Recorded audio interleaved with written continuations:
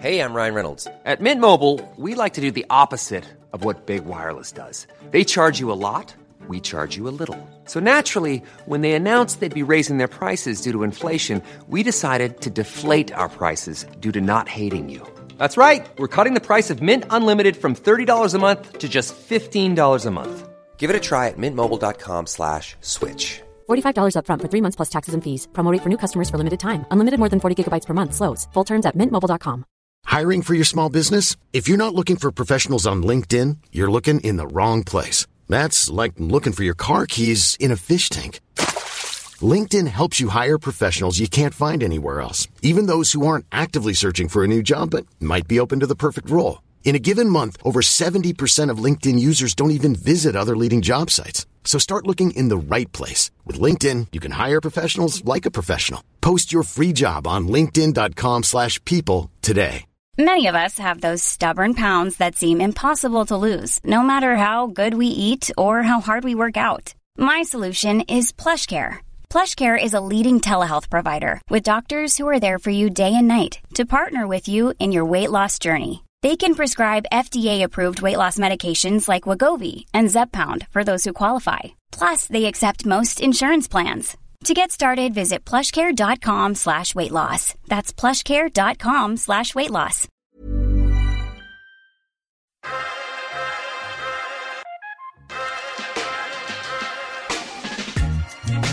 Podcast like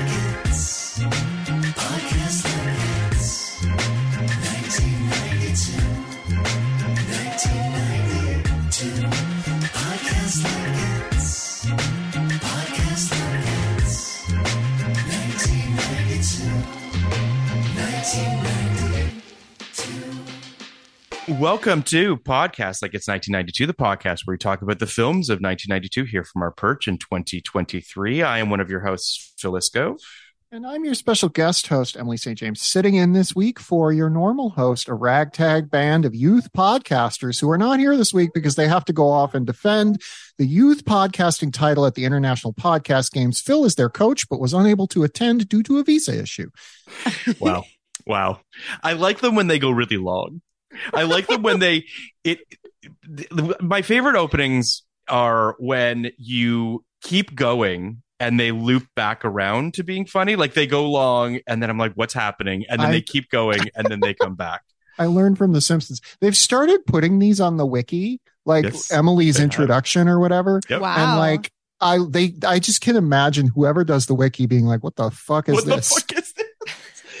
With us today, maybe most importantly, is Justin and Laura Khoo, hosts of the Cows in the Field podcast, a podcast about the philosophy in film. Thank you guys so much for being here. Truly. Thank you for having us. Thank you for having us. So Emily reached out to me and Emily was like, Justin and Laura want to come on the podcast. And they want to come on for the Mighty Ducks. And I was like, I'm in. I knew at that juncture, I did not know much about your podcast, but I knew that it had cows in the title and this has ducks in the title. So I just assumed that this was sort of an animal connection. Yep. Sure. But what made you guys want the Mighty Ducks? Mighty Ducks for me, I think I have to answer this question because Yeah. Laura I'm here for the ride. Laura doesn't care about I'm this happy movie at for all. you. I mean, I watched this movie when I was a kid. I was a little Canadian kid and I just moved to the US. I played youth hockey. This was an important movie for me. It was a movie about you. Yeah, well, in some ways, and not quite. I mean, I watched this movie, and all the parts with the kids I loved, and the Gordon Bombay arc I could care less about. You fast forwarded through those parts? Fast forward through it. I watched this movie, recently for the podcast, and all the kids stuff I wanted to fast forward through, and the Gordon Bombay arc, I was like, this is pretty cool. So, okay. Perfect 4-quadrant film. I think it's interesting that this movie, the success of this film, and Emily, I think you tweeted about this perhaps about like it's Bad News Bears, but with kids and it's hockey, obviously, right? Yeah. So there very much is that. But, and you kind of alluded to this, Justin, but there's just not a lot of hockey movies, if we're being completely honest. There are not a lot of hockey movies, and there certainly are not a lot of good hockey movies. Part of it is because I don't actually think that hockey films well. if we're being completely frank. Like, I don't know that if anyone on this podcast has physically been to a hockey game. I'm assuming that you have, Justin. I have. Emily has as well. Randomly. Laura, have you been I to a have hockey two, game? actually. Hey, look Okay, at that. so Ain't it we've all NHL been to hockey and games. college. But like hockey, I would argue, is one of the best live sports, Mhm. Oh yeah. Yeah. but it doesn't translate well on television or in movies. Yeah, I like got really into hockey because I thought I was going to get into hockey because I went to an NHL game here in LA. I took a friend who's a big Edmonton Oilers fan. I took her Nice. and we watched the Kings play the Oilers, and she was like, I was like, this is so good. And she was like, yeah, this is great. It's the best sport. And I tried to watch it on TV and was bored stiff. It's just there's Yeah. something about live that doesn't translate. Listen, Justin, you mentioned you grew up in Calgary, you grew up in Canada, or at least you spent 8 years of your life in Canada. I spent 25 years of my life in Toronto. You can't really live in Canada and not have some sort of an affinity for hockey. It's tough. Totally. So you do find a way to engage with it on television, and I do love watching it on TV, but it's something you have to work towards, I think. I mean, I think that's right. I mean, I grew up going to games, so it was just inevitable that I was gonna. And I grew up playing hockey, so that's another thing. I think if you play the sport, it's easier to watch it on TV or whatever. And for me, it was like a huge part of my life. I mean, I want to ask you about the same question, Phil. But I mean, I was skating almost at the same time as a little bit after I could walk. I was skating, and that was, I think, pretty standard for Canadian kids. It was like, you just get them on the ice and, you get them out there and they're pushing buckets around or whatever. And yeah, so then when I moved to the US when I was 8, I'm not a very athletic guy, but I was I was better than a lot of the kids because I had just been playing hockey for a lot longer.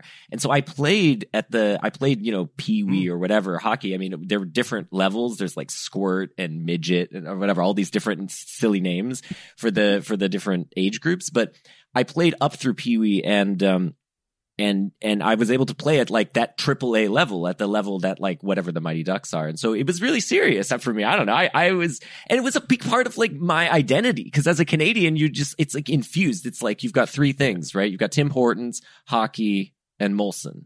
I think those are right. Labatt Blue. Yeah. If you're not into Timmy Hose in Canada, you've got problems. Yeah. I love Tim Hortons. That's my Canada thing that I like. Tim Hortons and Phil. Oh, well, that's very kind of you. I agree with everything you're saying, Justin, which is that at a very early age, they are putting skates on you and they are putting you out on the ice. And there's a sort of a moment when you either take to it or you don't. And if you don't, then you don't. Yeah. And it just didn't for me. I can skate, not particularly well. My love for hockey is much more as a fan than it is of actually sort of being on the ice. As I mentioned before we were on mic, played a lot of NHL 94 on my Sega Genesis growing up. Loved, Toronto Maple Leafs were at least competitive during most of my adolescence and film school years. The second I moved to LA, it seems like the wheels have come off the wagon and they've basically not been competitive since. But yeah, I mean, it is hard not to like the sport in Canada. And yet we have not won a cup in the entire country of Canada since 1993. So there you go. So I was Is that true? Yeah, no, yeah, it's true. Yeah. Yep. So I was in Calgary when they won the cup in whatever it was, 88 or whatever. And Yep. 89. Yeah. And I mean, that was really cool. It was really special. And then when we moved to Colorado, so we moved to Denver, and then very quickly after we moved, they got the Quebec Nordiques. They moved down and became the Colorado Avalanche, and then won a couple cups during the time that we were there, and it was special. And I think that plays a big part of it too. I think if like your, regional sports fandom, I have my own issues with that now, but like at the time having a team to root for, I think I knew a lot of people in Colorado that were really into hockey and in particular following the Avs. And so I think that plays more. And then when you're in LA, and you've got you've got the Lakers, the Clippers, right? You've got, the Raiders, whatever. You've got all these teams. Hockey is there, but it doesn't play as big of a role, I think, as it does in some of especially like places like Toronto or I completely agree with you, and yet nothing upsets me more than the fact that the state of California has 3 hockey teams, 2 of which that have won the cup multiple times, and no one gives a shit. Like it's just infuriating. But if the LA Kings win a Stanley Cup, we pretend to care about hockey for like 3 weeks. Yeah. And then we 3 forget about weeks, it again. 3 hours, if that. They barely care. When the Ducks won, they brought the Stanley Cup to the newspaper I was working at the time. And I wanted to go and see it, but it was there for a very slight window of time. And I slept through it. And then I was like, it'll be back. It's fine. We'll catch it next year. So you just alluded to something that I think we need to talk about for a second here, which is that there is a professional NHL team named after the Mighty Ducks. Why not? Why not? I'm going to give you some reasons why not, Emily. Well, I think we learned from the film that they're ferocious animals. Yeah. All the animals are afraid of them. I didn't know that. I learned some things from this film. I'm not sure if that's true, Laura. I don't think you should say I learned that. But yes, continue. It's amazing to me. There's a lot of sweaty things about this movie. And just to be clear, I enjoyed this film. But the reason this team is named the Mighty Ducks is because Gordon is trying to kiss the ass of his boss, whose last name is Ducksworth. So then he kind of twists himself into pretzels for these kids about why a duck is an animal worthy of being their mascot. I also wish that the actual Mighty Ducks use the logo that these kids have on their jerseys, because it is a crazy looking logo. Yes. I actually, okay, so I actually have nostalgia for this movie for once on this show. You know do you remember like being in school and a teacher would throw a movie on because they didn't want to do anything else? Yes. For some reason, our music teacher showed us the Mighty Ducks. He was like, I don't really want to teach you today. We're going to watch the Mighty Ducks. And so we watched the Mighty Ducks across like 3 class sessions, maybe 2. And like when they say, well, have you ever seen anybody mess with a duck? Nobody messes with a duck. This like kid in the back said, I shot a duck yesterday. So like, that's like my memory of this movie is people shooting ducks. I have many other memories, but that's going to be for the Emily and Laura corner in a little bit. So I want to give a little bit of context on the Mighty Ducks for our listeners who might not have actually seen the Mighty Ducks. After reckless young lawyer Gordon Bombay, played by Emilio Estevez, gets arrested for drunk driving, he must coach a kids hockey team for his community service. Gordon has experience on the ice, but isn't eager to return to hockey, a point hit home by his tense dealings with his own former coach, Jack Riley. The reluctant Gordon eventually grows to appreciate his team, which includes promising young Charlie Conway, played by Joshua Jackson, and leads them to take on Riley's tough players. The Mighty Ducks opened on October 2nd, 1992, against the Last of the Mohicans, Mr. Baseball, Hero, and Sneakers. It would go on to make $50 million. No, you forgot one. You forgot right, sorry. And the Mighty Ducks. My apologies. It opened against the Mighty Ducks. It opened against the Mighty Ducks. Sorry, I completely forgot. It would go on to make $50 million on a $14 million budget. It has 21% on Rotten Tomatoes from critics, 65% from audiences. Roger Ebert gave the film 2 stars and said, the Mighty Ducks is the kind of movie that might have been written by a computer program. It tells a story that has been told time and time and time and time again about the misfit coach who's handed a team of kids who are losers and turns them into winners while redeeming himself. It must be said that this movie is sweet and innocent, however, and that at a certain level, it might appeal to younger kids. I doubt if its ambitions reach much beyond that. I think that's a little harsh, but I also imagine if I was a film critic and I was subjected to many films of this nature, I might probably get a little bit frustrated. So I want to ask you guys a question, and I did not know this. I don't know how deep Laura's love for the Mighty Ducks is, but in terms of everybody else's, apparently the original premise of the Mighty Ducks was much darker, with very little comedy, about an ex-NHL player turned alcoholic who seeks revenge on his old coach by coaching opposite him. The main idea stayed obviously when Disney brought the rights to the movie, but some elements were changed, as you can imagine, such as Bombay is now a lawyer. He never played in the NHL. He must do community service for a DUI, and including much more emphasis on comedy and downplaying the adult themes. The reason I bring this up is because his character is called Gordon Bombay because it's two gin brands, Gordon and Bombay Sapphire, which is ridiculous. It also explains why I'm watching this movie just being like, that is a very strange last name for this guy. Like, culturally, I was like, I don't really understand this. Yeah. And then when it was explained, I was like, I get it now. Yeah. Okay. I think my name should be Gordon Bombay. Sure. Why not? Gordon Bombay, she, her pronouns. That's I was just like focusing on the wrong thing entirely because I was like, isn't his name Gordo in St. Elmo's Fire? No, it's Kirby. I'm sorry. It's Kirby. I had to look it up. Kind of the equivalent, though. Right. But I was like, wait, does he play two Gordo characters? And then I was just like off of my own tangent thinking about St. Elmo's Fire. I will say, though, the fact that this role was originally offered to Charlie Sheen makes a lot of sense. Yeah. It does. I'm glad Emilio got it. I would argue more though. sense.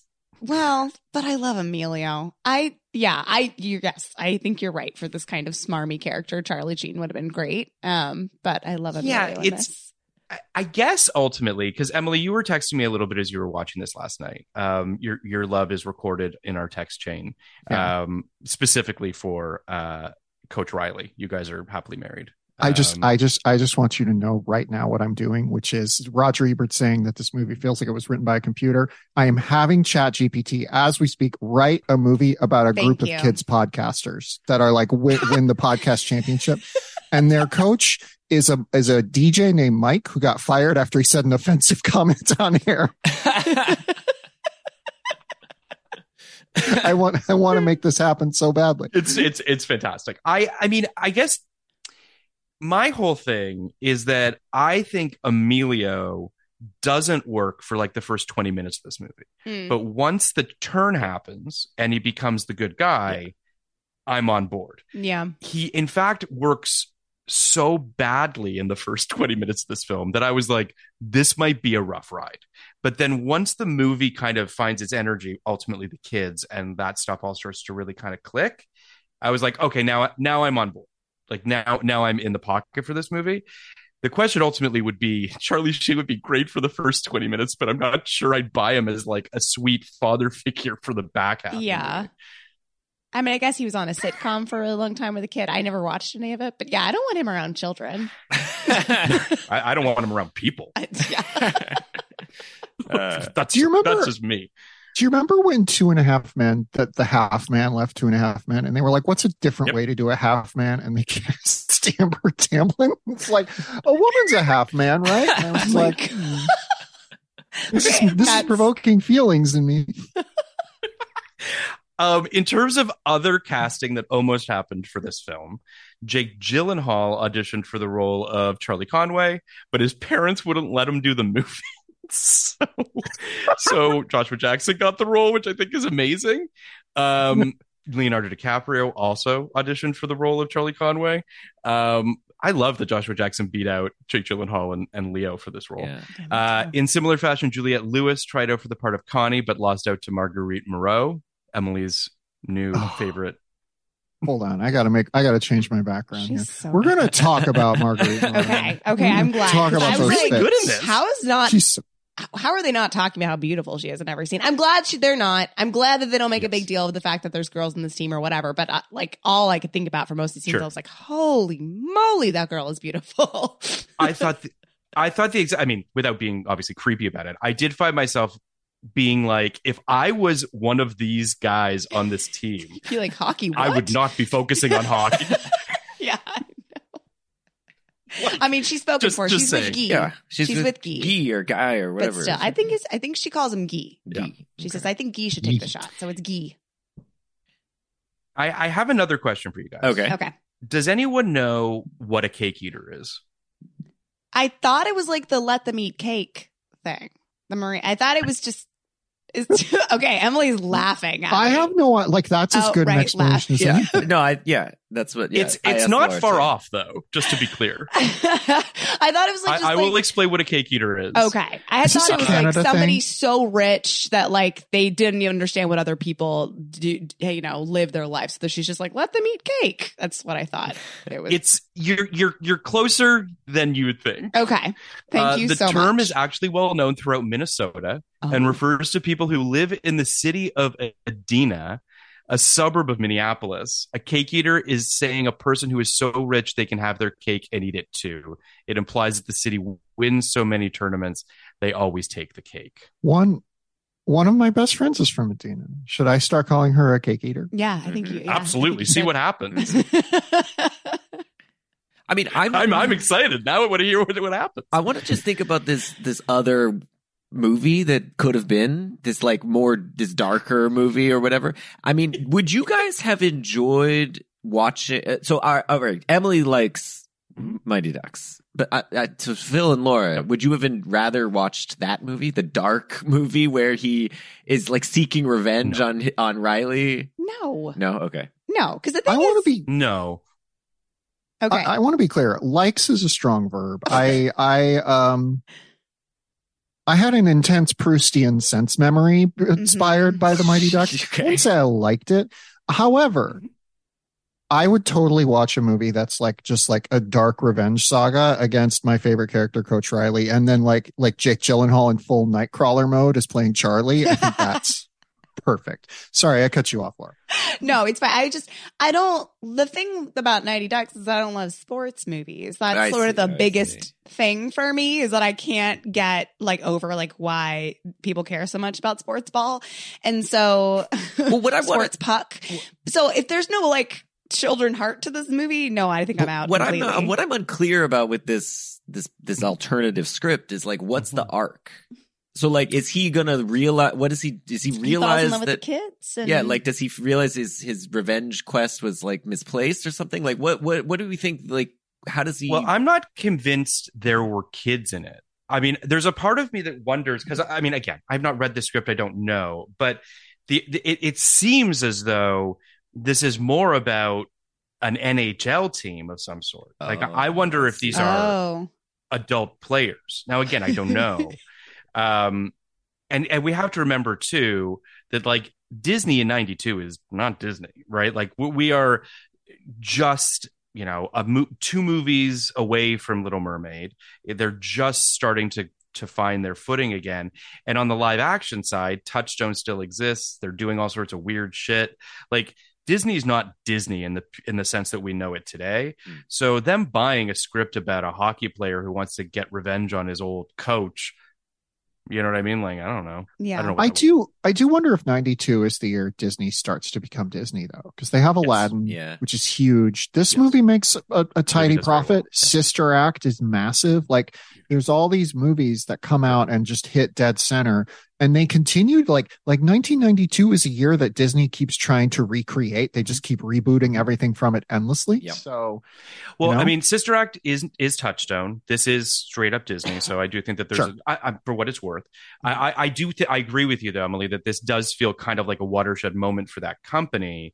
It just speaks to, I mean, we don't know when that script was bought. We don't know how long it was in development for. That's what I mean when I say this, nega version of the Mighty Ducks could have been who knows what. I do wonder if there's a more straight Bad News Bears ripoff, because in Bad News Bears, the coach is kind of an asshole. He's kind of a drunk. He's kind of a scumbum, and he remains that way throughout the movie. The kids do cause him to become slightly more responsible, but it's so much about the kids and adult sparking each other to kind of be better by being worse.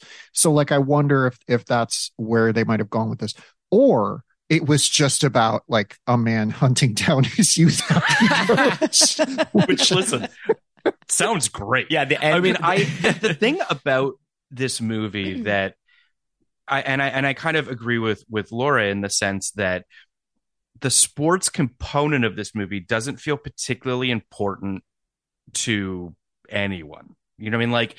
The sport is incidental. It doesn't feel as though there's a passion for hockey that exists in this film, really. It's an excuse to be able to sort of have a nice kind of heartfelt story at the center of it.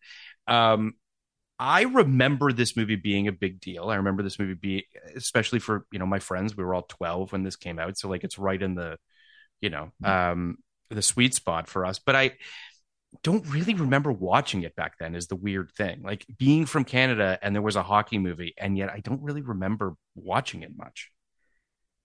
I don't know what that says. That is interesting. But in terms of Gordon's arc, I kind of wanted to hone in on that for a second because it's a little weird, and it does feel a little bit like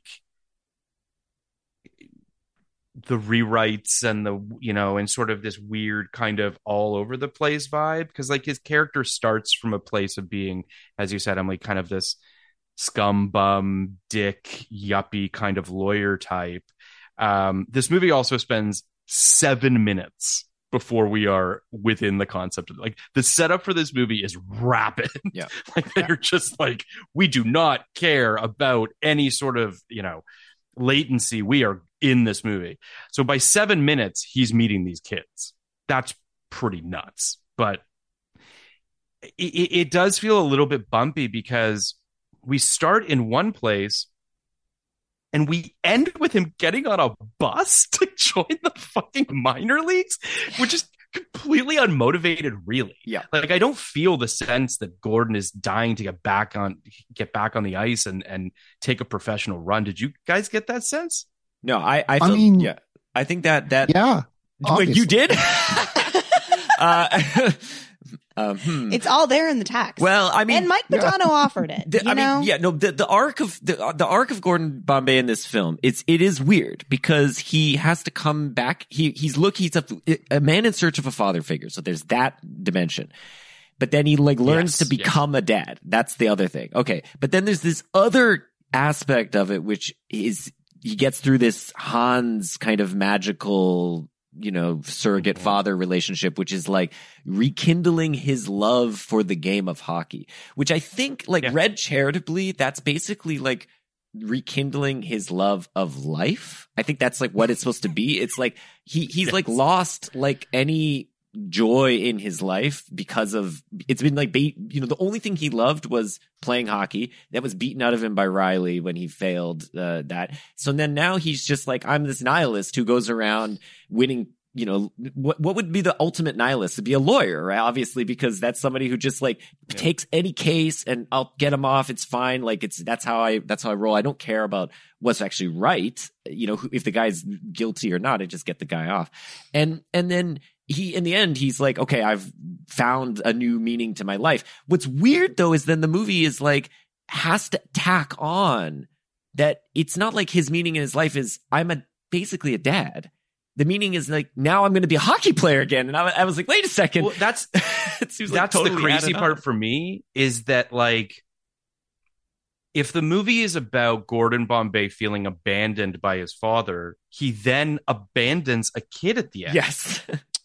So has he learned nothing? He becomes a father figure to Joshua Jackson and then says, gotta go chase this dream. It's like, listen, Justin, you're just a philosophy professor, so I'm not surprised you don't know this. But Phil, you are a screenwriter. I thought you would know Aristotelian dramatic structure, which always ends with someone leaving to try out for the minor leagues of whatever they're into. It is Aristotelian. Yes, that's right. True. That is true. Yes, that is.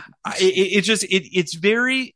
I really felt like I understood this movie at a certain point, right? Like everything's kind of going, everybody, they win the big thing, they win the big game, he gets the girl. It's kind of weird that the kid sets them up, but okay. And weird. It all works out. And then he's like, nah, I'm gonna fucking ditch this town. And then they try to kind of like round the edges off it with him being like, but I'll be back next season. Right. Don't worry. It's like, okay. I mean, my reading of it, because I was similarly like, this is absolutely totally unnecessary and so on. But my thinking on it was that it's a kid's film and no kid wants the film to end with the guy just becomes a dad. Like that's fucking boring. Like I don't want to just be a dad when I grow up. I want to be a hockey player or I want to be whatever, a firefighter or whatever. So I think it was like sort of like he can't just end as a dad because that's not fulfilling the wishes of the child. The child I don't viewer. disagree, but I also feel like the obvious ending of this movie is like they're all on a pond, a skating pond. They're all like playing hockey, yeah. and we pull out and we're seeing him like on the sidelines or he's playing with them. Yeah. And credits. I agree. I don't know why. It's like you get to have your cake and eat it too. You can be a cake eater literally, and you can like have it. So I do wonder, it feels like a vestige of this earlier script. Like it feels like a widow of this notion of like him getting another shot at it and him like, whatever. It just doesn't feel like it's part of this movie. It's very odd. But then apparently D2, the Mighty Ducks 2, it opens with him literally getting off of the Greyhound bus. Yeah. So yeah, I don't know. It's just completely, they just get rid of that. They're just like, well, screw that. He's back now, because of course that's how this has to end. If the story goes on, it's him and Charlie No one Conway. expected this thing to hit. No one expected this movie to work. Like, I don't think no one expected this movie was going to make $50 million.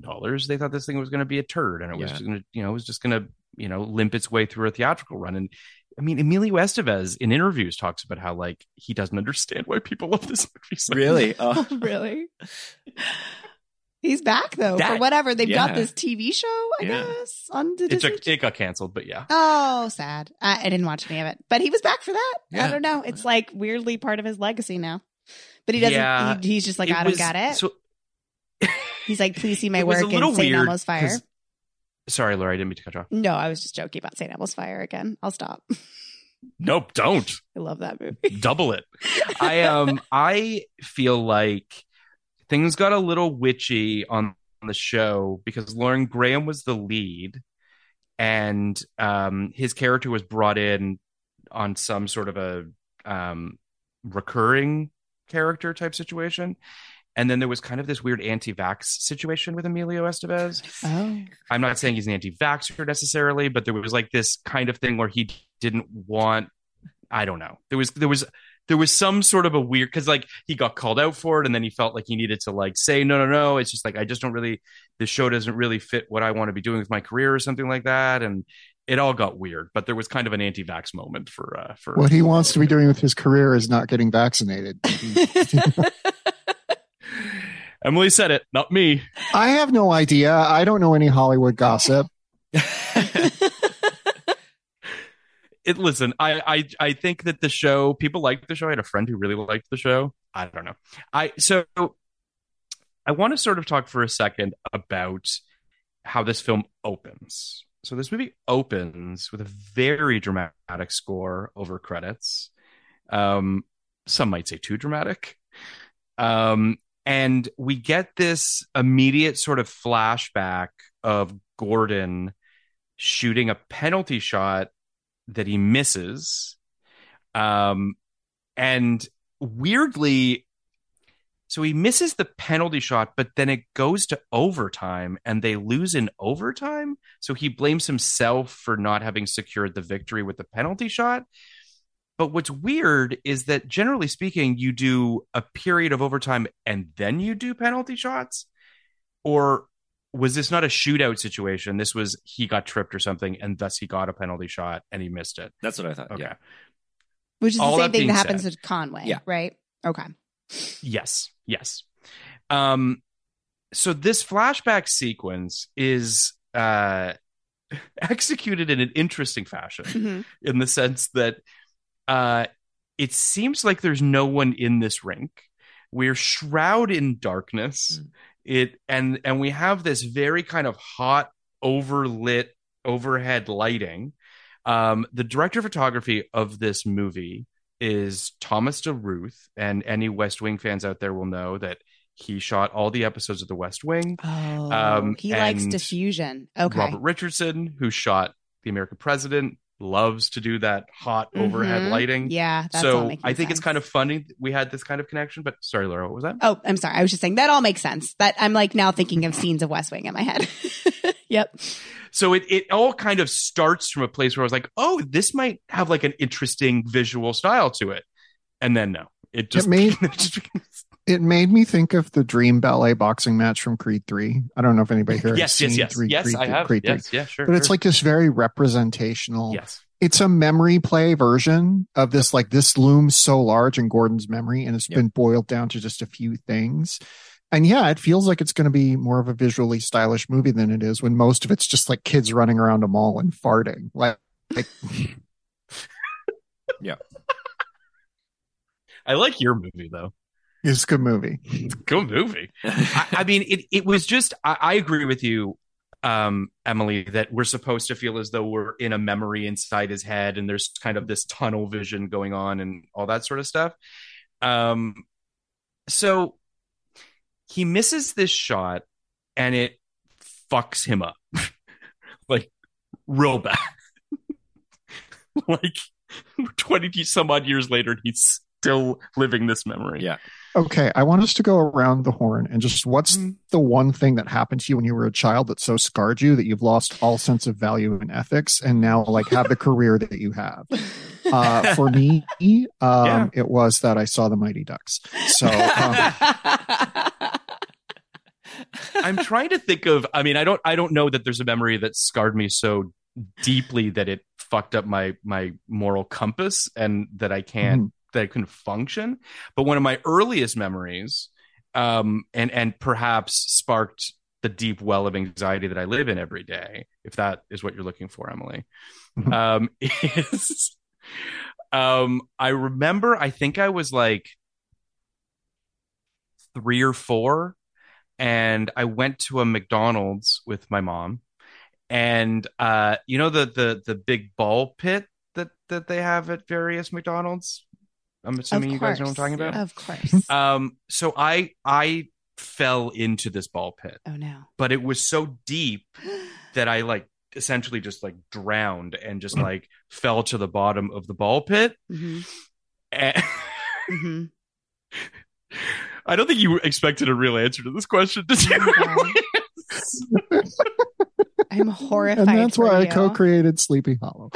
So I vividly, even today, can still see my mother diving into the ball pit and like fishing me out from the bottom of the ball pit as I screamed from the bottom of the ball pit. So yeah, that stayed with me. You know, I actually do have an answer to this question that's not a joke, which is when I was in the 5th grade, my parents sent me to there was a basketball camp in my little town that ran every afternoon for a week, and it was run by kind of a hometown hero. He'd been on the teams that won the state championship a few years back in like the 70s or 80s or something. He was the brother of the coach. He had played like minor league basketball. He had almost made it to the NBA a few times. It never happened. So he's like this hometown hero guy. He comes back with some of his friends who also were like almost in the NBA, and they have this basketball camp. And my parents were desperately trying to masculinize me for some reason. And the camp, I was not an athletic child, surprisingly.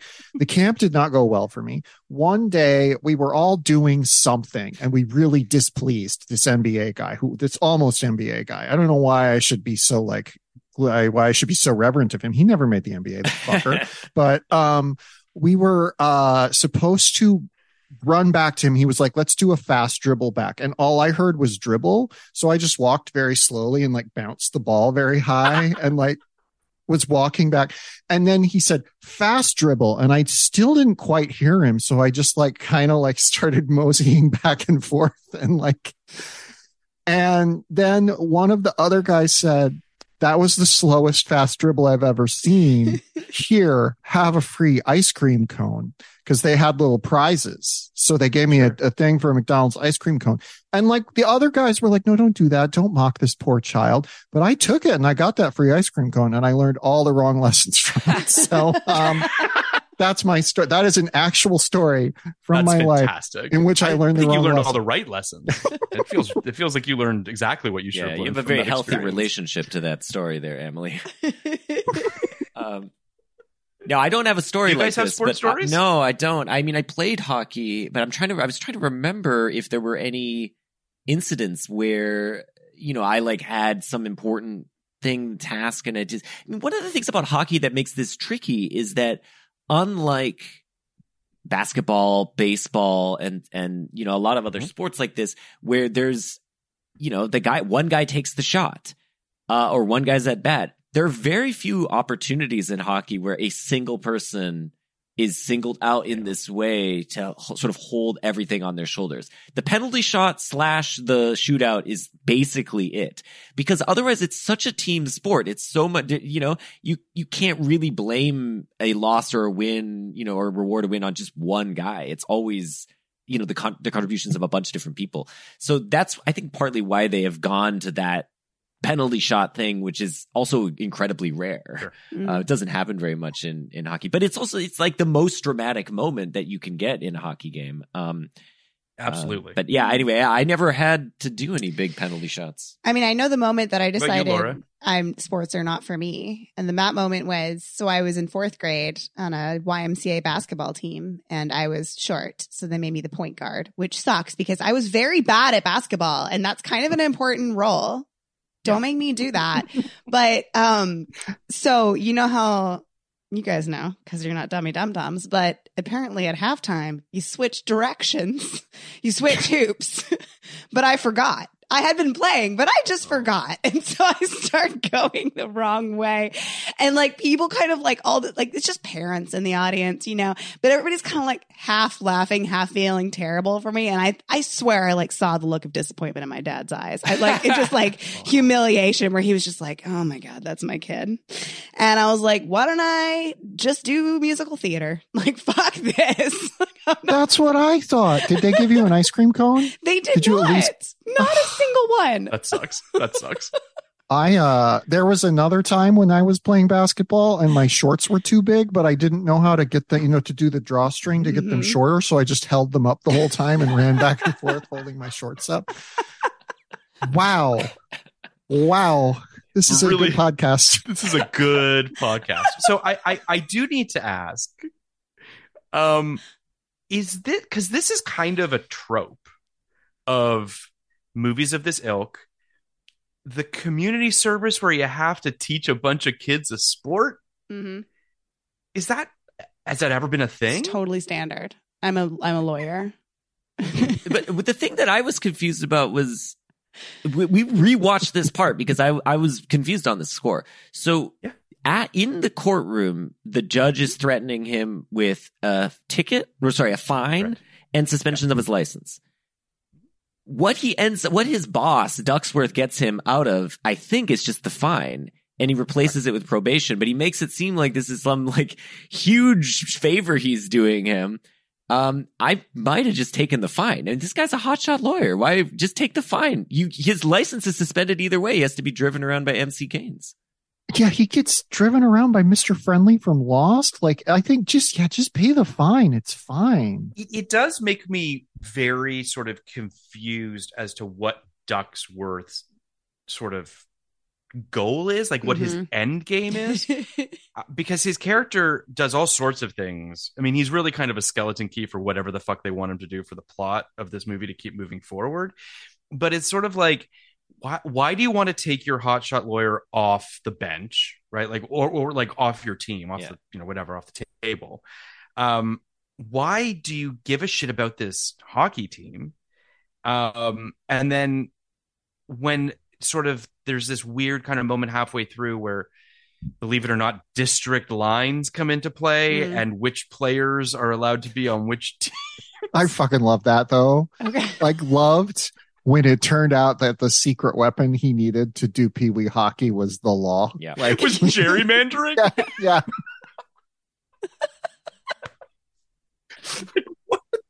It's top notch. So yeah, and then Ducksworth is on the side of the bad guys, and like then he fires him. It's all this kind of weird shit where I'm like, Ducksworth, do you like care about your firm like actually running properly?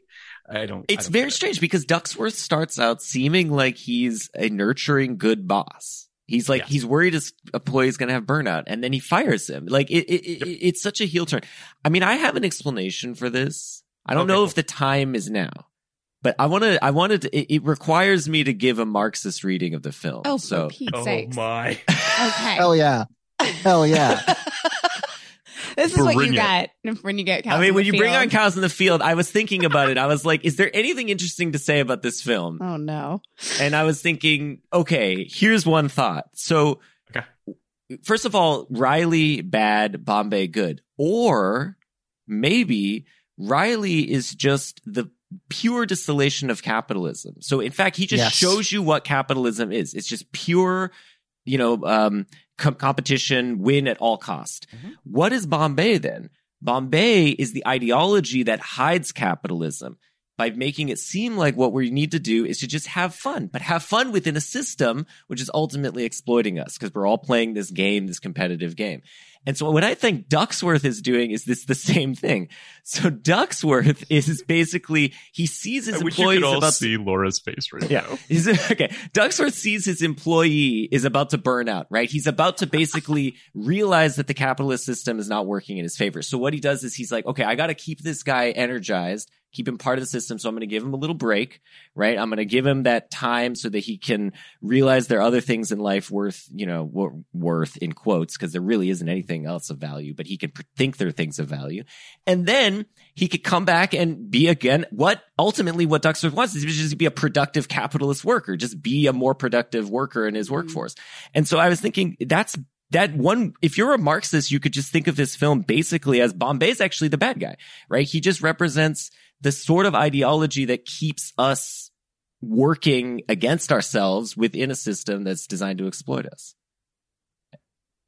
Right? Well, okay. I'm gonna run I buy with it. this. Yep. I'm gonna run with this for a second. I do wonder because part of me feels like Bombay is socialism in this theory, right? Yeah. I mean, he's the one who's trying to kind of break this system, right? Like he's actually progressive, it seems, until I guess this is why the ending makes even less sense. Yeah. Are the Mighty Ducks themselves the proletariat? Is that what we're driving at? Yes. I feel like they are. Yes. I think I'm picking up what you're putting You're down. getting it, Emily. The proletariat's always putting poo-poo in a purse and hoping somebody's going to find it. But see that the analysis is it's one more step removed, which is that Bombay appears to be a socialist, right? But he really isn't. He's still working within the system. The game of hockey is the system. Okay. It's still a competitive game. To actually break that system, you would have to actually break out of you would basically just refuse to play hockey. That would be the way of breaking out of the capitalist system.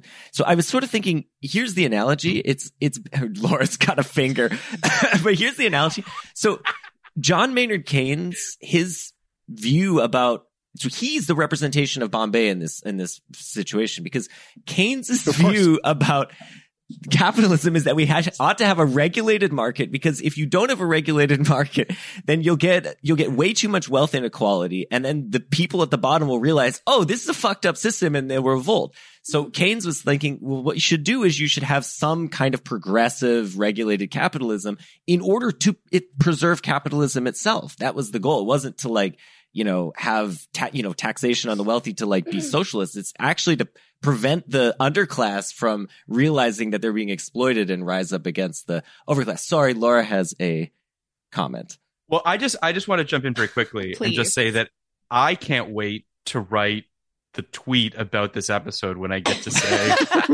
guys, this week we talk about the Mighty Ducks and Marxism. Yeah, my theory was just that he doesn't like Gordon Bombay. The Ducksworth? Yeah. Okay. Hear me out. Or this. In the very beginning, he's like, hey, why don't you just fuck off and hang out and do some community service, because I can't stand you. You're yes, he's a hotshot lawyer and he wins a lot, but he's annoying everybody. The first two scenes, you see him interacting with two women in the firm who are like, we hate you. And he probably hates them. And he's like, hey, why don't you just go chill and hopefully this will make you just be a little bit less of a blowhard.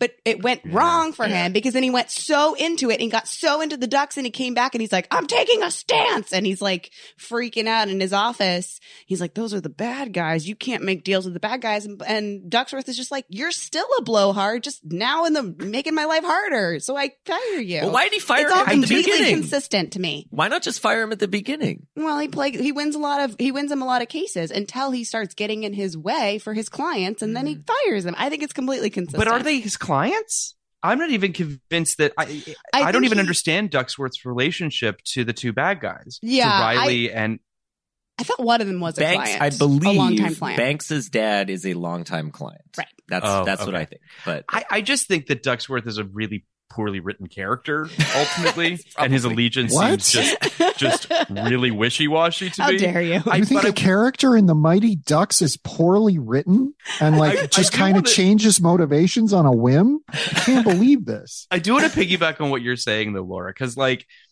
part of the reason the first 20 minutes to a half an hour of this film doesn't work for me is like Gordon's big dick energy that he's got at the beginning feels completely sort of unmotivated. This like, yeah, okay, so you won 30 cases. I guess that's impressive. I don't really know. Your secretary hates you. Everyone that works for you hates you. I don't even really know what cases you're really winning, because like the case that opens the movie barely feels like a case. I'm not even really sure who he's defending or what's going on there. So, and then on top of that, when he meets the kids for the first time, I did like the bit where they thought he was a drug dealer or a mobster. That made me laugh. But then he drives his car on the ice, It's an insane which is move. just dumb. I'm Sandra, and I'm just the professional your small business was looking for. But you didn't hire me because you didn't use LinkedIn Jobs. LinkedIn has professionals you can't find anywhere else, including those who aren't actively looking for a new job, but might be open to the perfect role, like me. In a given month, over 70% of LinkedIn users don't visit other leading job sites. So if you're not looking on LinkedIn, you'll miss out on great candidates like Sandra. Start hiring professionals like a professional. Post your free job on linkedin.com/people today. Burrow is a furniture company known for timeless design and thoughtful construction and free shipping, and that extends to their outdoor collection. Their outdoor furniture is built to withstand the elements, featuring rust-proof stainless steel hardware, weather-ready teak, and quick-dry foam cushions. For Memorial Day, get 15% off your Burrow purchase at burrow.com/ACAST and up to 25% off outdoor. That's up to 25% off outdoor furniture at burrow.com/ACAST. And dangerous. And then he drives a bunch of children in said car on the ice. So, I mean, I think that Joshua Jackson's mom, I forget the kid's name now, Charlie's mom, is justified in saying, why are you driving these children on ice?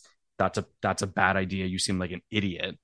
So I'm really just not on this guy's side. And then when he starts coaching the team and his big, like, light bulb moment is to have them basically fake injuries and cheat. This guy sucks. Like, I'm just not on this guy's side. And I know that maybe that's the point, but it just doesn't work. Yeah, I don't think you're supposed to be on his and side then for a lot of it. For a long time. Like halfway through. No, like a third of the way through. The arc changes when he meets Hans again. And Hans sort of convinces him to... Okay. Yeah, and Hans, like, they do like a fly. walk down memory lane and all of that. Yeah. But I also would argue too that the casting of Emilio Estevez is immediately saying like you should be on this guy's side, even for the first half hour. Like they want you to like this guy because he's Emilio Estevez, even if he's being a schmuck.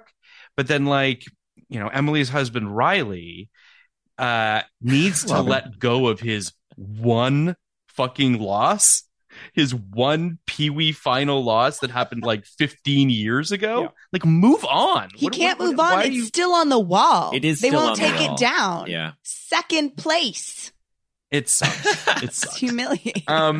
Hans is played by an actor, Joss Auckland, who will always be the villain from Lethal Weapon 2 to me. I didn't know that he was in this movie, but like second build. Yeah. Mm-hmm. Second build and he's hockey. Listen, I just got to break in here. Yeah, I grew up in South Dakota. And so the Twin Cities were like the place you went when you wanted to go somewhere a little bit bigger than Sioux Falls, which I'm sure a lot of us can relate to. Who hasn't wanted to go somewhere a little bit bigger than Sioux Falls? So like this movie was like intense, like memories. Cause I was in Minneapolis a lot in that period. So there's intense memories of what it was like there. There's the skyline. There's that mall, which is not the Mall of America, but is the Nicolette Mall.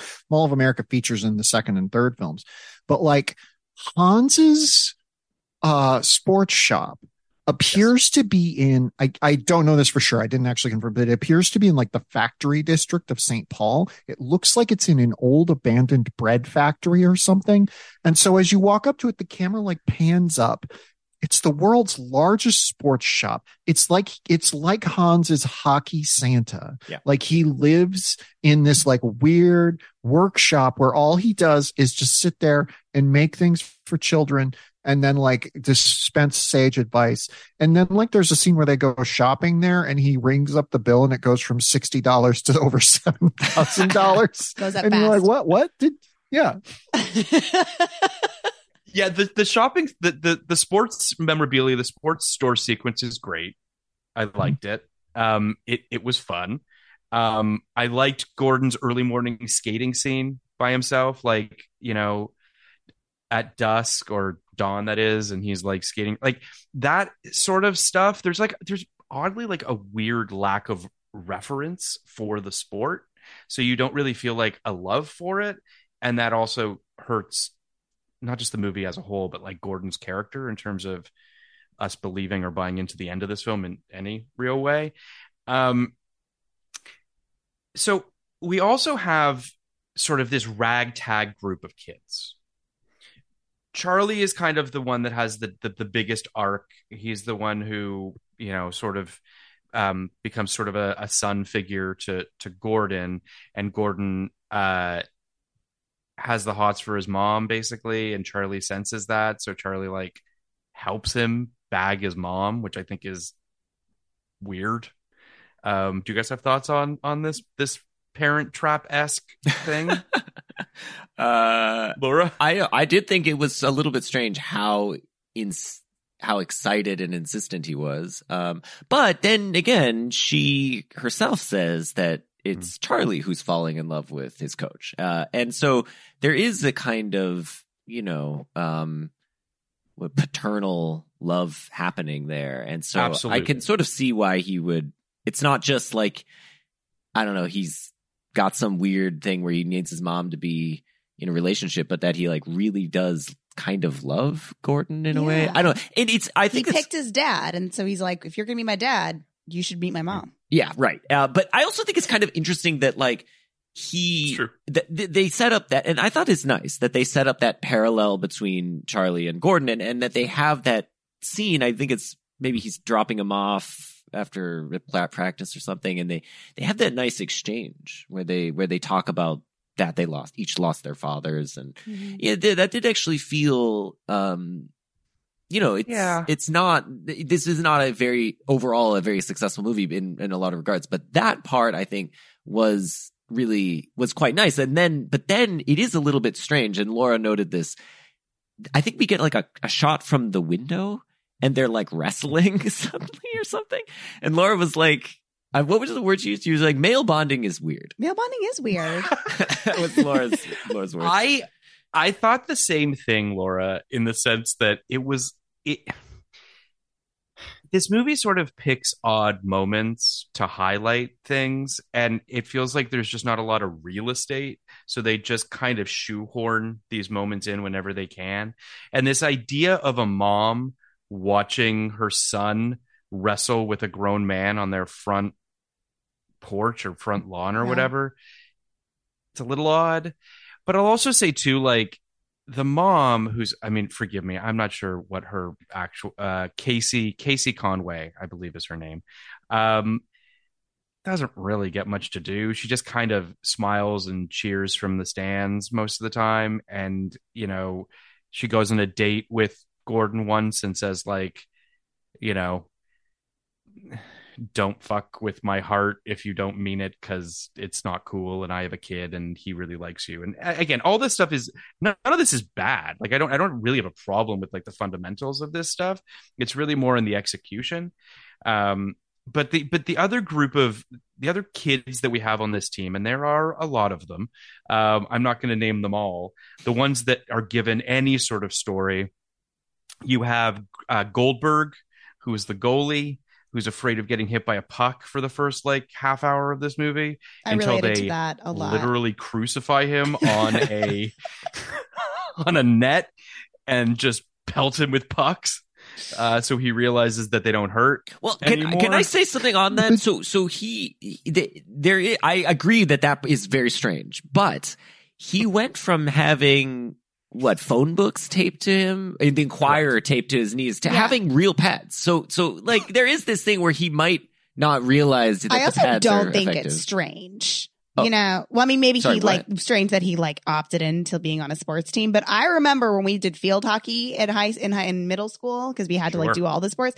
I just spent the entire time running around just hoping I didn't get hit by that ball. Those things hurt. No, for and sure. It's stupid. For sure. But it's when you stupid to like want to have a ball be hitting but you. when you have the pads, okay, so I've played a little bit of goalie in my life. Sure. When you're decked out in pads and a puck comes at you full speed and bounces off and you feel nothing, you do kind of feel superhuman. And I think you do have to have that initial get hit with a puck in your face. You're wearing a mask and stuff, and it doesn't do anything to where you realize like, oh, I can do this and not be afraid of it. Anyway, I agree. But to Laura's it's like point, mean, but I think to Laura's point, field hockey, lacrosse, what have you, that ball is basically a stone, right? Like it is solid rubber. Not to say that a puck coming at you at 80 miles an hour isn't scary and whatever, but like the padding for lacrosse and field hockey is not even remotely close to the padding that's necessary in order for you not to feel this, fist-like stone that's being, thrown at you. But Goldberg has his moment where he's, he gets over his fear. Fulton Reed is this, I don't even really know, like a burnout kid who can hit the puck real hard. Is that, yeah. He's like am I wrong he's in just that like assessment? the kid that hit puberty 2 years before everyone else. Mm-hmm. He looks 25. Yeah. But I didn't love the fact that like Gordon discovers he can hit the puck real hard because he hits a puck at his window of his van. It's not great. How else are you going to introduce a character who can hit a puck real hard? Again, this is just basic fucking Aristotle story logic. That's right. Yeah. Then we have Emily's avatar. Connie Moreau. Connie. Wow. You want to talk about Connie for a bit? Yeah, listen, I got to put 5 minutes on the clock because it's time for our recurring segments. Emily St. James and Laura Khoo talk about Connie Moreau from the film The Mighty Ducks for 5 minutes and how she has some amazing outfits. So hold on, let me make sure the clock's set Did here. you like do screenshots or like how did you? Because when you texted me about her JCPenney catalog outfits, I was like, okay, yes, I'm thinking about cats. Hold on, where's my dang phone? So there's I'm a trans woman and I transitioned as an adult, and I every so often will watch a piece of media I saw as a child, and it's like I will find a little note pinned to a billboard in my brain that's like from my younger self that's like, hey, pay attention to this. This is cool. So like fucking 12-year-old me, however old I was when I saw this movie in music class, like had a thing that was like, you should dress exactly like Connie in the Mighty Ducks. And so I pulled it down and I was like, interesting. So like, I had this intense sense memory, both of being that age, but also of like dressing like a JCPenney catalog model, which never happened. I never actually did that, but I like had an intense sense memory of being Connie Moreau, a person that I am not and never have been. And just like her looks in this movie are just so early 90s, girl who's, a young adolescent and maybe like trying to dress a little bit older than she is, but also her parents are like pulling her back. Everything she wears absolutely looks like just like it was like the costume designer flipped open to a page of a JCPenney catalog and was like, that's what Connie's going to wear. Laura, I'm wondering if you have thoughts on Connie Moreau and her outfits, and also if women should play hockey. I'm not sure. I'm going to pass on the women should women play hockey part, but I do like when Tammy does her little like, when she like is on her figure skates and does her little twirl and they somehow make a shot and Riley's just like, okay, that wasn't hockey. They cut to Riley and he's rolling his eyes. Like, fine, but that wasn't hockey. And like, he's not wrong. But oh my gosh, Connie is so beautiful. I know. I think the moment where I was like connecting the same way you felt, Emily, about her clothes was the detention scene where everybody is looking phenomenal, by the way. Yes. Charlie's got a plaid hat that's a different plaid than his plaid shirt. But yeah, and it's very high. It's like it's a very- weird shape. it's a I couldn't strange figure out. hat. I was like, is that a backwards baseball hat, or is that just like it goes like it's just like hugs his head, or like what's the deal there?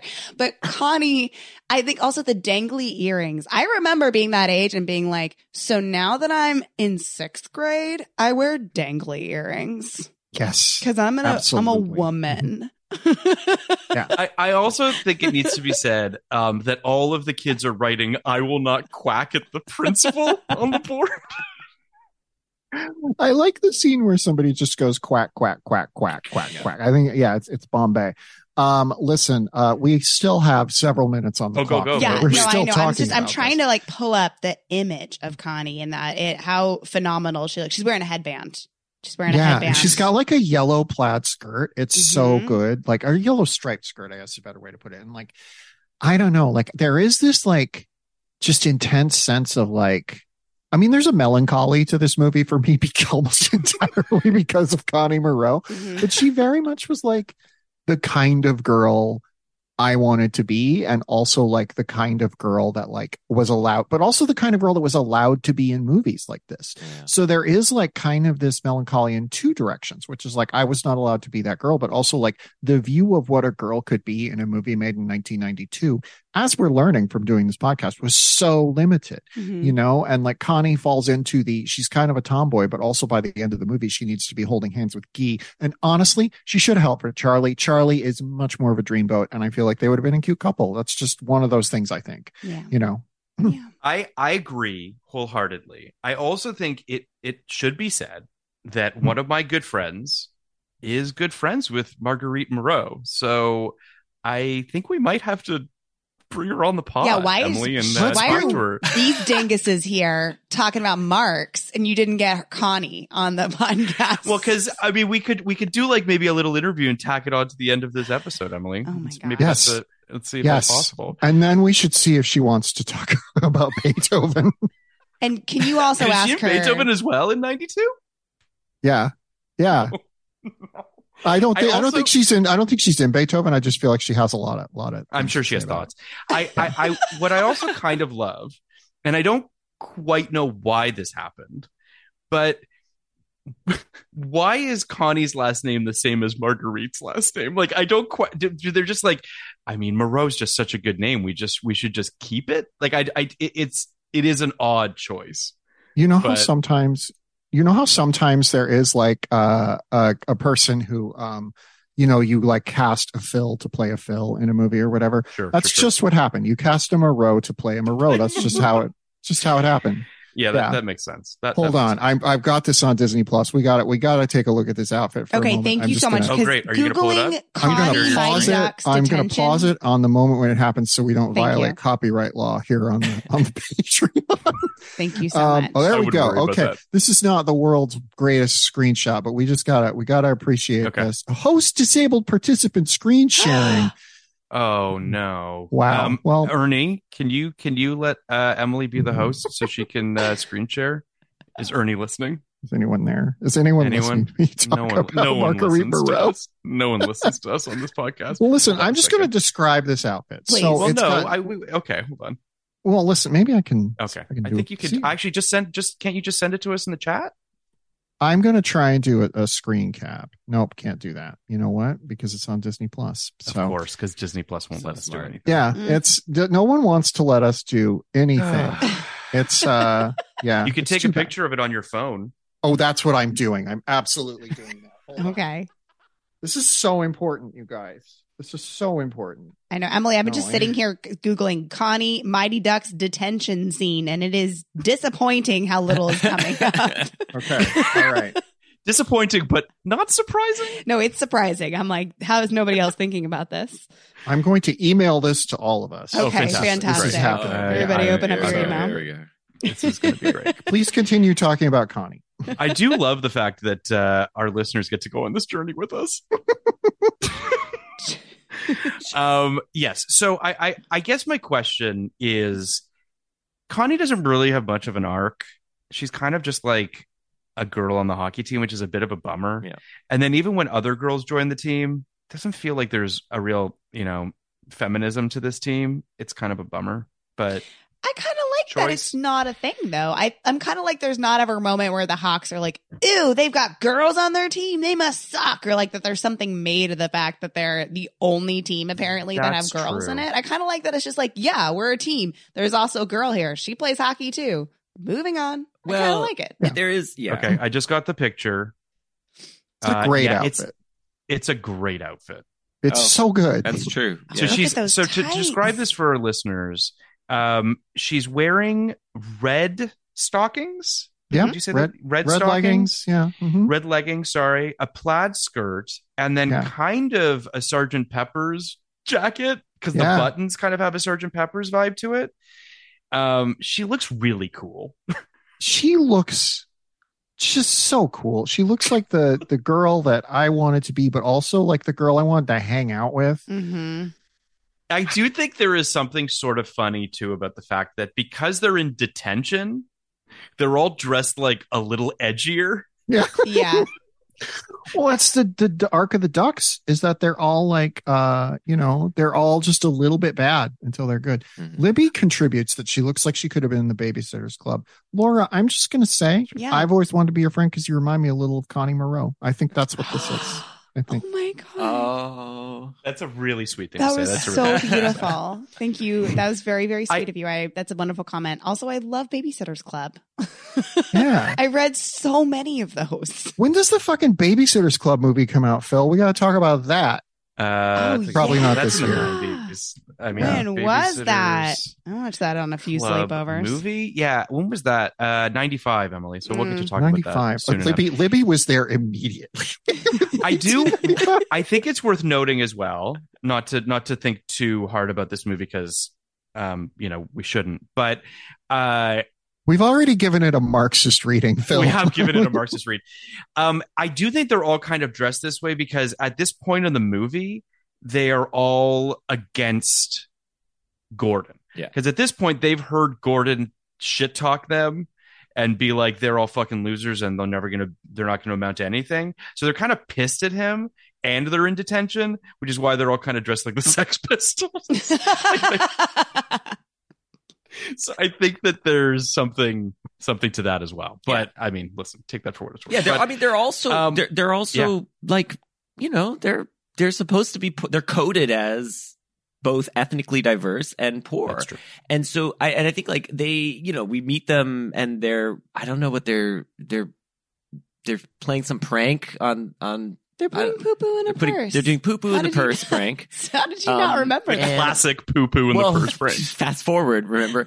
And I think that, but then there's this nice, like, contrast to the Hawks, who are these Aryan, rich, cake eater kids. And by the way, I will say so there's the 3 Hawks that get highlighted. There's Banks and then like the 2 other ones, and the one who ends up taking out Banks, that guy to me looks like he should be in a Michael Haneke film. Yeah. Right? Like he looks like he should be showing up at your door with a golf club. Yeah. I feel like he looks exactly like that. Anyway, but and I feel like it's just this real, they're setting it up to be this, like, I don't know, David and Goliath kind of thing. And of course, who are you gonna root for? I mean, I'm rooting for Riley and the Hawks because I want them to go 30-0. So. Oh, I thought you also think that Riley's really hot and you want to marry him. No, but I think, as I've said before, I think Riley, he's at least being honest with his kids about what capitalism, what their life is going to be like outside of hockey, which will be win or die. It's not worth winning if you can't win big. Exactly. And Gordon Bombay's trying to sugarcoat this and feeding them a false tale. Justin's always telling our son that, that like if it's not worth winning if you can't win big, and then he hits him on the top of the head with a hockey stick. To be fair, Laura's not joking. Like, we play Mario Kart a lot, and oh my God, it is all win in this household. We are always like talking about who's going to win, who's better at Mario Kart. And so on. I thought it was all Tenant in your household. That was what I was. It is Tenet too, for sure. But now it's a lot more about Mario Kart. Yeah.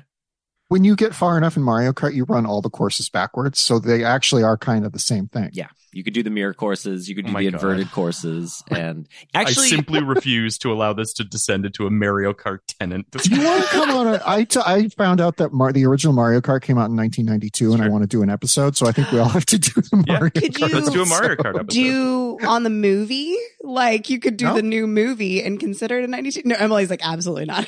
Wait, when did the Super Mario Brothers movie come I don't out? know when. 93. Oh, there's a so 93 movie. close. Okay, because there's one coming We could out. have just done Mario Kart and Super Mario Brothers. That would have been great.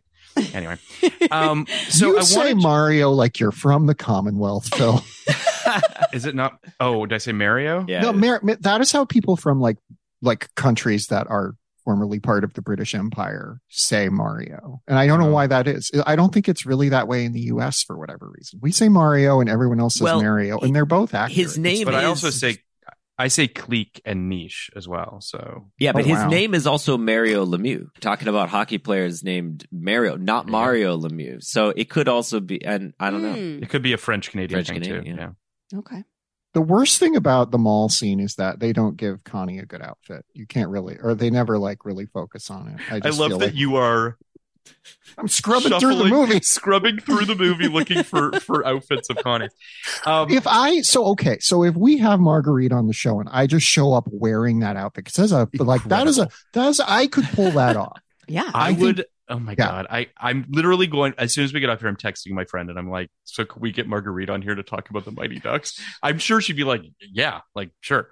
Couple Incredible. things I wanted to point out. Gordon quacking his way out of Ducksworth's office is pretty insane and maybe grounds for firing just that alone. Super normal. It's a So normal thing to do. I get that. We talked a little bit about the date with the mom. I really like the scene with Joshua Jackson in the diner where he's basically like, you made us, you can't ditch us now, which obviously is, not subtle subtext about his daddy issues, but still, like, Joshua Jackson's really good in this movie. I know. And I think he's, when he gets a little teary eyed and I don't know, he's really good in this. I genuinely, and I gotta say, as much as I knew he was going to score the goal at the end, there were two moments. And again, I'm a sucker for a sports movie. I know you're not, Laura, so I apologize for this in advance. But when they scored a goal for the first time, kind of got goosebumps. Yeah. Kind of was like, fuck yeah, you guys finally scored a goal. Like, it works. I would actually argue that moment worked better for me than the end of the movie did. Because, like, the end feels so destined and, you know what I mean? Like, but I don't know. I love camaraderie and people, a team working towards a common goal and all that. So anyway. Well, you know who Sorry, else loved? Look at this I knew you were scarf. gonna I'm do this, emailing you Justin. all.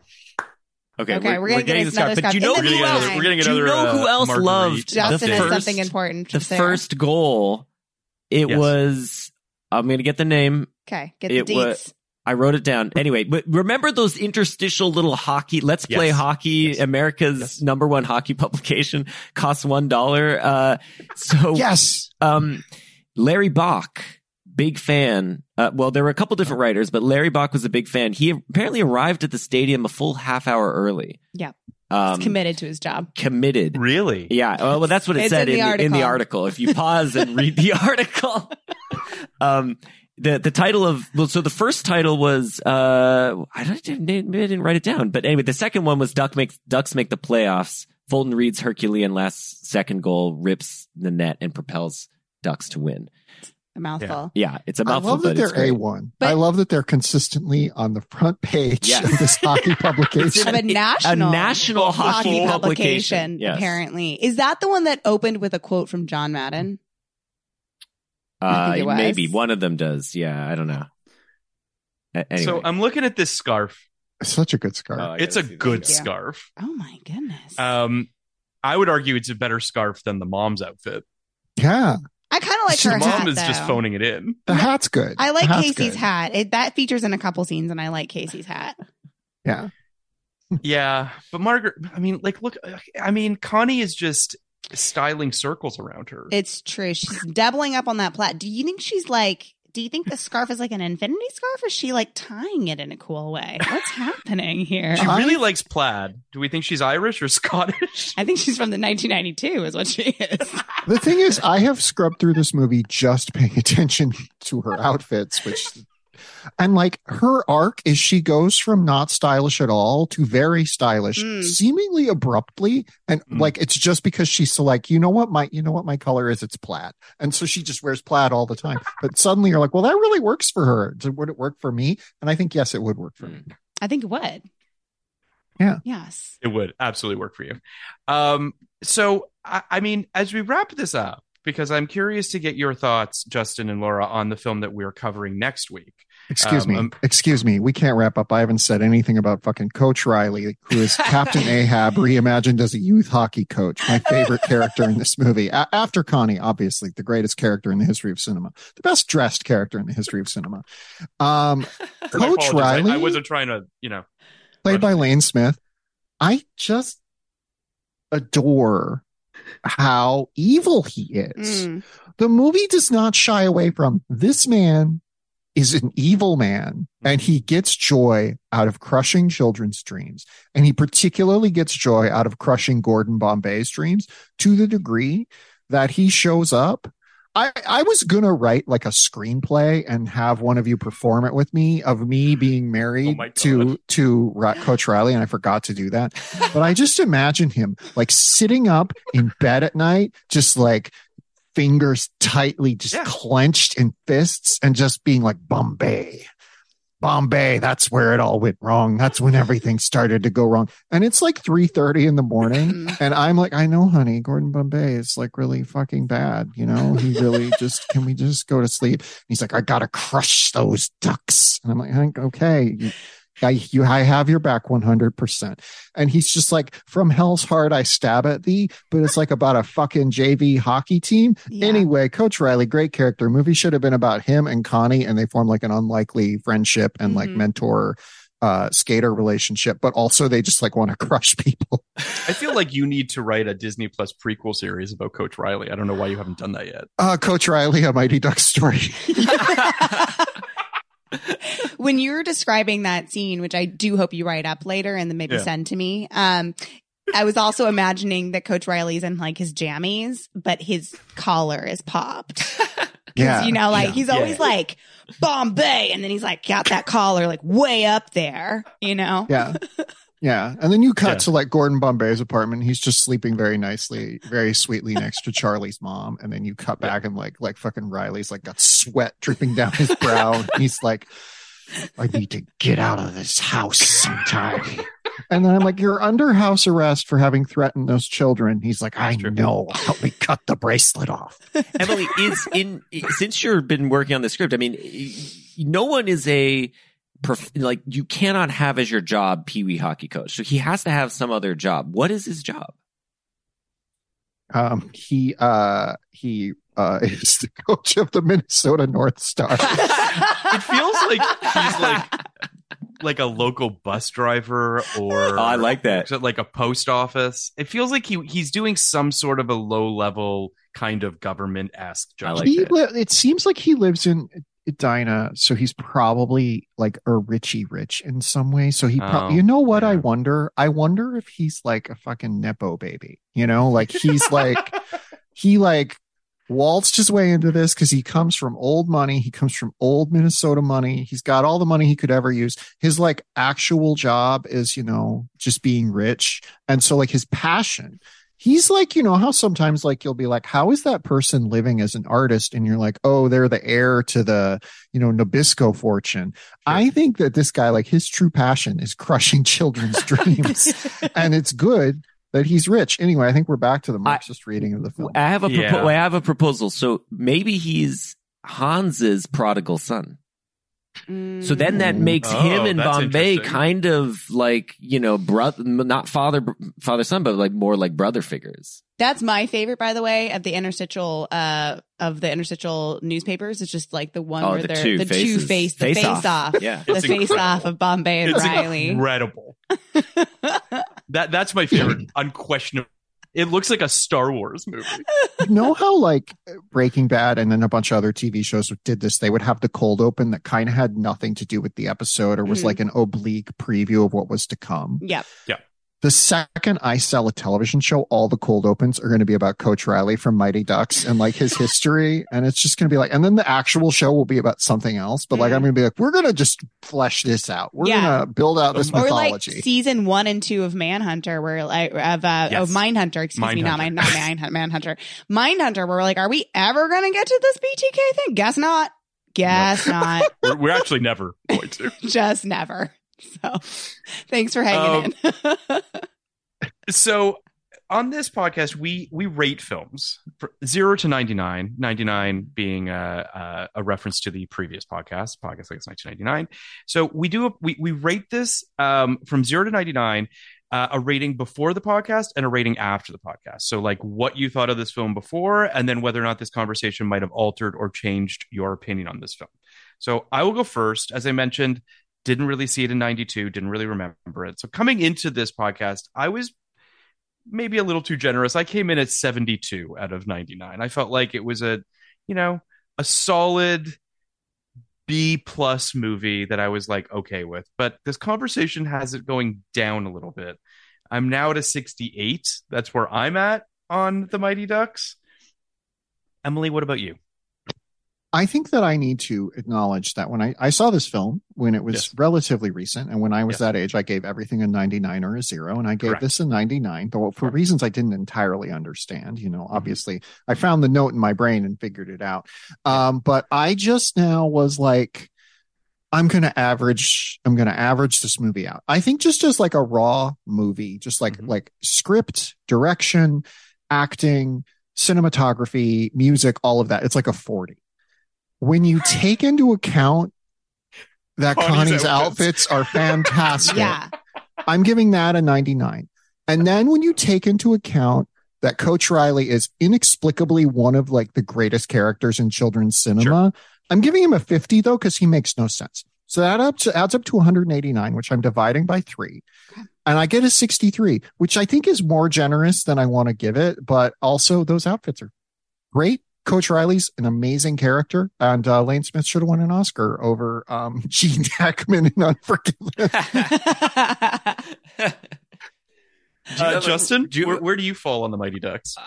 So here's how I would do it. First of all, I don't normally rate on this ranking scale. So, but I do grade students' papers, and on a 90 is an A, an 80 would be, be.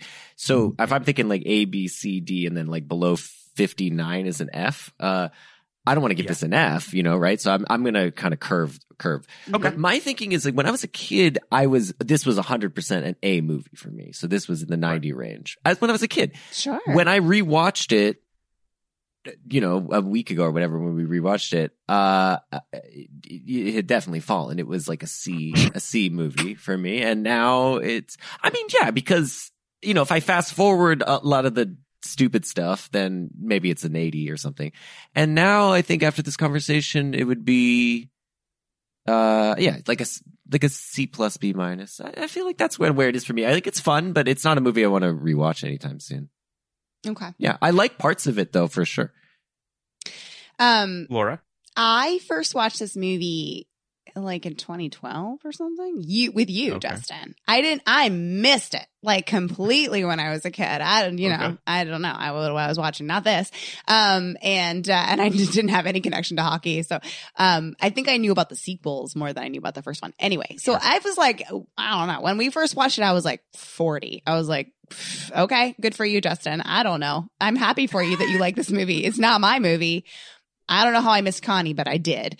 But now, like, I didn't know it's I didn't read it through the Marxist lens. Yeah. You know? So, like, I was missing so much. Yeah. So I feel like I really have to think about it. But now I'm like closer to like a 65, 70. Like, is that really high? I don't know. I'm a big softie now. Those outfits. I feel like we're all in the same ballpark of like mid 60s. Feels like that's the right reading of this movie. It feels like we all know this movie is bad, but also we don't want to like tell that to the Mighty Ducks, so we're kind of like soft pedaling it. I don't want to we tell to feel Mighty like Ducks. I don't want to tell to Emilio either. One thing I really like about Emilio is like I feel like he's like the master of like a soft spoken delivery. It's true. You know, when he like whispers to Coach Riley, "I've wasted so many years." I'm just like, oh, it gets me. It gets me. I like Emilio in this movie. Yeah. Both of these guys I don't want to hurt Emilio's really feelings. Riley and Gordon need to go to therapy. Like they really need to talk this shit out. I don't feel like they're really dealing. It feels it's unfortunate. So next week, Emily, this is a movie that I'm sure you didn't know we were covering, but it's coming up. We are doing Encino Man. Oh God.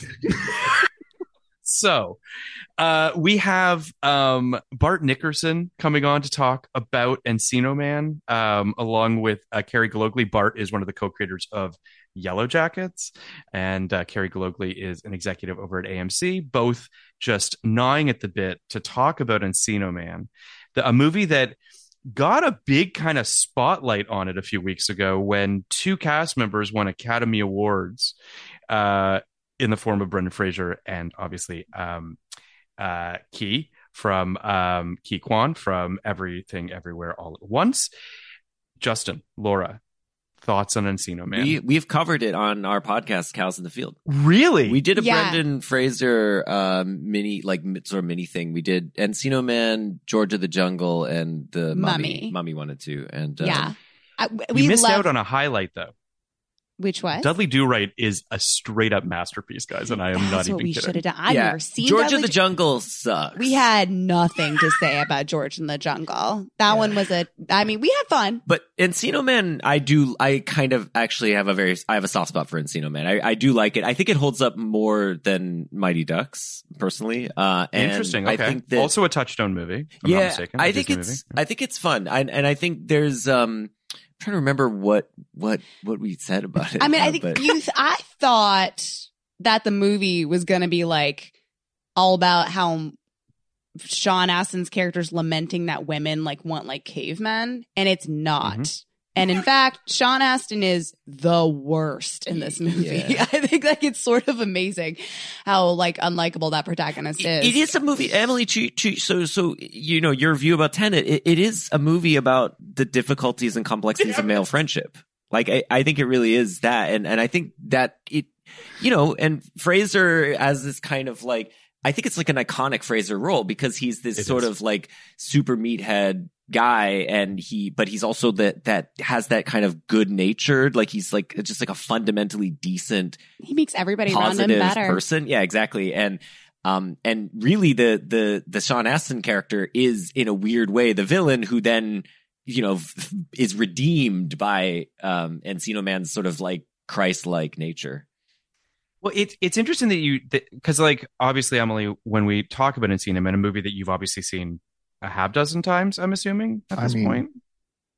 Yeah, I watch it every night before bed. It's a real comfort thing for me. I can't fall asleep. Yeah, it is essentially Brendan Fraser's first role, right? Like he's got a bit part in a movie in '91, but like Encino Man and School Ties, both films we will be talking about on this podcast, both come out in '92, and he's the lead in both of those films. Like it's a real kind of like, holy shit, did we discover, you know, the next big star? And, you know, he's in things for a while, obviously, but, you know, with Honors and Airheads, where he's part of an ensemble. But really, like, it's not till The Mummy. I mean, I guess George of the Jungle is first, but like George of the Jungle into The Mummy, that's when he like really kind of becomes who everyone kind of associates him. That's when my high school girlfriend Jill was like, yeah, this guy's super hot. I was like, he is, but I'm not going to say that out loud. Yeah. I mean, you joke, Emily, about watching Encino Man, but I think I did watch The Mummy like every night before bed in a certain time of my life. The Mummy, quietly one of the most bisexual movies ever made. It's just an amazing movie. They're both of like, so beautiful in that movie. It's the so thing. Beautiful. That and Last of the Mohicans, I guess. which we've talked about on Listen. a previous episode. Phil, before we Yes. end the show, Yeah, please. Yeah. I have throughout this, I've been collaborating with ChatGPT on Oh, sweet. film- Yeah, Oh yeah, my yeah. gosh, yes. on a film about a team of young podcasters who come together under the coach, the tutelage of their coach Mike, a former shock jock from the New York area who has a thick New York accent and was fired for making an offensive comment and has to move back to his Indiana hometown. Don't know how he has the New York accent if he's from Indiana, but that doesn't matter. Anyway, Mike, there's a woman who hosts a podcast about like podcasts, and she comes to make a show about this, and her name's Sarah, and Mike and Sarah fall in love, and the last scene is set at their wedding. There's two other characters that were added, Tony the bus driver, who's the comic relief, and a witch. And I asked ChatGPT to write a scene between Tony the bus driver and the witch, and this is that scene in its How'd that go? entirety. Here it is. The podcasting team is feeling stressed and overwhelmed as the big championship competition draws near. They're putting in long hours at the studio and tensions are starting to run high. One day, Tony, the bus driver, comes to pick them up for practice wearing a mischievous grin on his face. Hey, kids, he says, you're in for a little treat today. I got to do a Tony voice. Sorry. Sure. As they pile onto the bus, Tony hands each of them a small, mysterious looking bag. What's in these? Asks Lily, eyeing the bag warily. She's like the creative genius. Just a little something to help you relax, Tony replies with a wink. The team members open their bags to find a strange glowing powder inside. They exchange uncertain glances, but before they can ask any questions, the witch suddenly appears right in the front of the bus. Tony, my dear, she says with a sly smile, I do believe it's time for a little fun.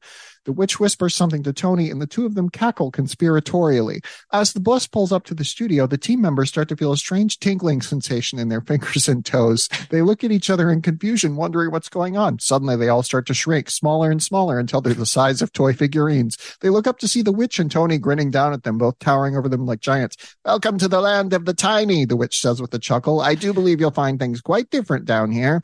The team members spend the next few hours exploring the studio from a new perspective, discovering strange nooks and crannies they never noticed before. They also have to work together to solve a series of miniature challenges, like crossing a puddle in a podcast studio on a leaf boat, and finding their way through a maze made of pencil shavings.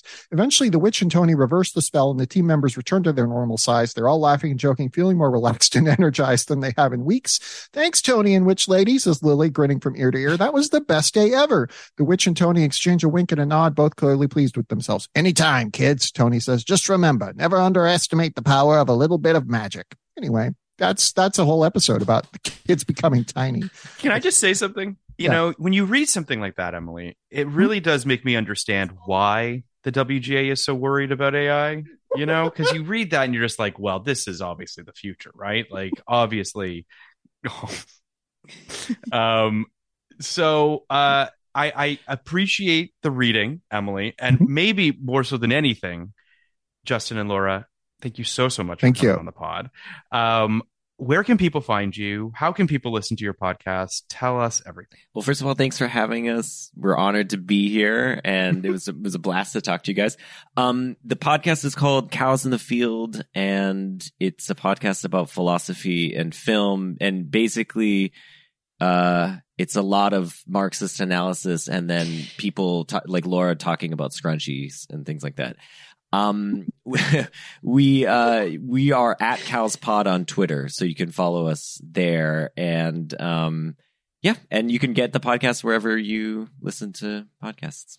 Legitimately one of my favorite film podcasts, both to listen to and to be on. What did you go on for, Emily? What movie did you I go on have for? been on for Charlie Brown Christmas, Midsommar, It's a Wonderful Life, and then I was on the awards episode a little while back. And I'm trying to finagle my way into talking about Tar. I want to be on there. Oh, no, that's on the Can book. I just say, That's happening, Emily. Emily, you listing those 4 episodes, the most Emily episodes, like truly, I was like, well, Christmas, check. I have this thing where I try to be the Christmas guest on like 7 different podcasts, and it makes my December hell every year. But one of them is Cows in the Field. So I got to think of a Christmas episode this year. We've got some serious Christmas movies in 92, Emily, obviously. Yeah. You've got Batman Returns, obviously. Mhm. You've got Home Alone 2, Lost in New York. And obviously Muppet Christmas Carol. Yeah. I So, mean, we're set. We're set. We're set. set. The month Yeah. of December is set. But Yeah. Justin, Laura, thank you so much for coming on. Please come back to talk about whatever 1992 films you guys would like to talk about. I will warn you, when you come back, we're just going to talk about Connie's outfits. I'm not going to even watch the movie. I don't care. I'm just watching Connie's outfits again. We'd love to have you back, and truly, I would love to get philosophical on your pod as well. So hopefully, we can find something to talk about please. there. I wouldn't begin to get Aristotelian and talk about Tar or anything like that, but whatever it takes. Well, we should definitely do a movie that's not in a year that you have covered every single movie Absolutely. from. So that will narrow it down slightly, but maybe we'll have to go to like 1960 or something. Anyway, cheers. But thank you so much. Listen, everyone should listen to your podcast. Listen to you guys get philosophical about all films. Scrunchies. Is there George any the Jungle? I mean, is it any movies, anytime? Yeah, we just do what we want to do. We just do whatever we want. There's no, we don't have any constraints because we just want to do movies that like we enjoy and want to rewatch. Sure. But yeah, usually, we started out by doing movies that had philosophical content. So we were doing like Terminator 2 and Minority Report and stuff. But then I was like, every movie has philosophical content. And then we ran into George of the Jungle and we realized, nope. Actually, to be fair, George of the Jungle does have philosophical content because there's a narrator in the film. And at one point, the narrator actually speaks to the characters and vice versa. And they actually have a conversation. So there is some sort of strange, it's not quite fourth wall breaking. It's like 3.5 wall breaking, but that's complicated. I'm teaching philosophy of film this term, and I don't know. I have to say, I do not know what is going on in fourth wall breaking. It's actually really complicated, let alone 3.5 wall breaking. Yeah, it's weird. Speaking of, I think this movie is philosophical. I started rewatching JFK the other day. Very philosophical. Yeah. And that movie. Stop talking, Siri. I said JFK and all of a sudden she came to life. Yeah, that movie I think is grappling with some serious philosophical shit. I mean, Oliver Stone is always wrestling with his philosophical demons, it seems. Philosophical lines of coke. Oh my gosh. One day we will cover massive JFK. amounts of cocaine. Yeah. All right, guys. Cheers. Thank you so much. And we'll talk soon. Bye-bye. Podcast like it's. Podcast like it's. 1992. 1992. Podcast like it's. Podcast like it's. 1992. 1992.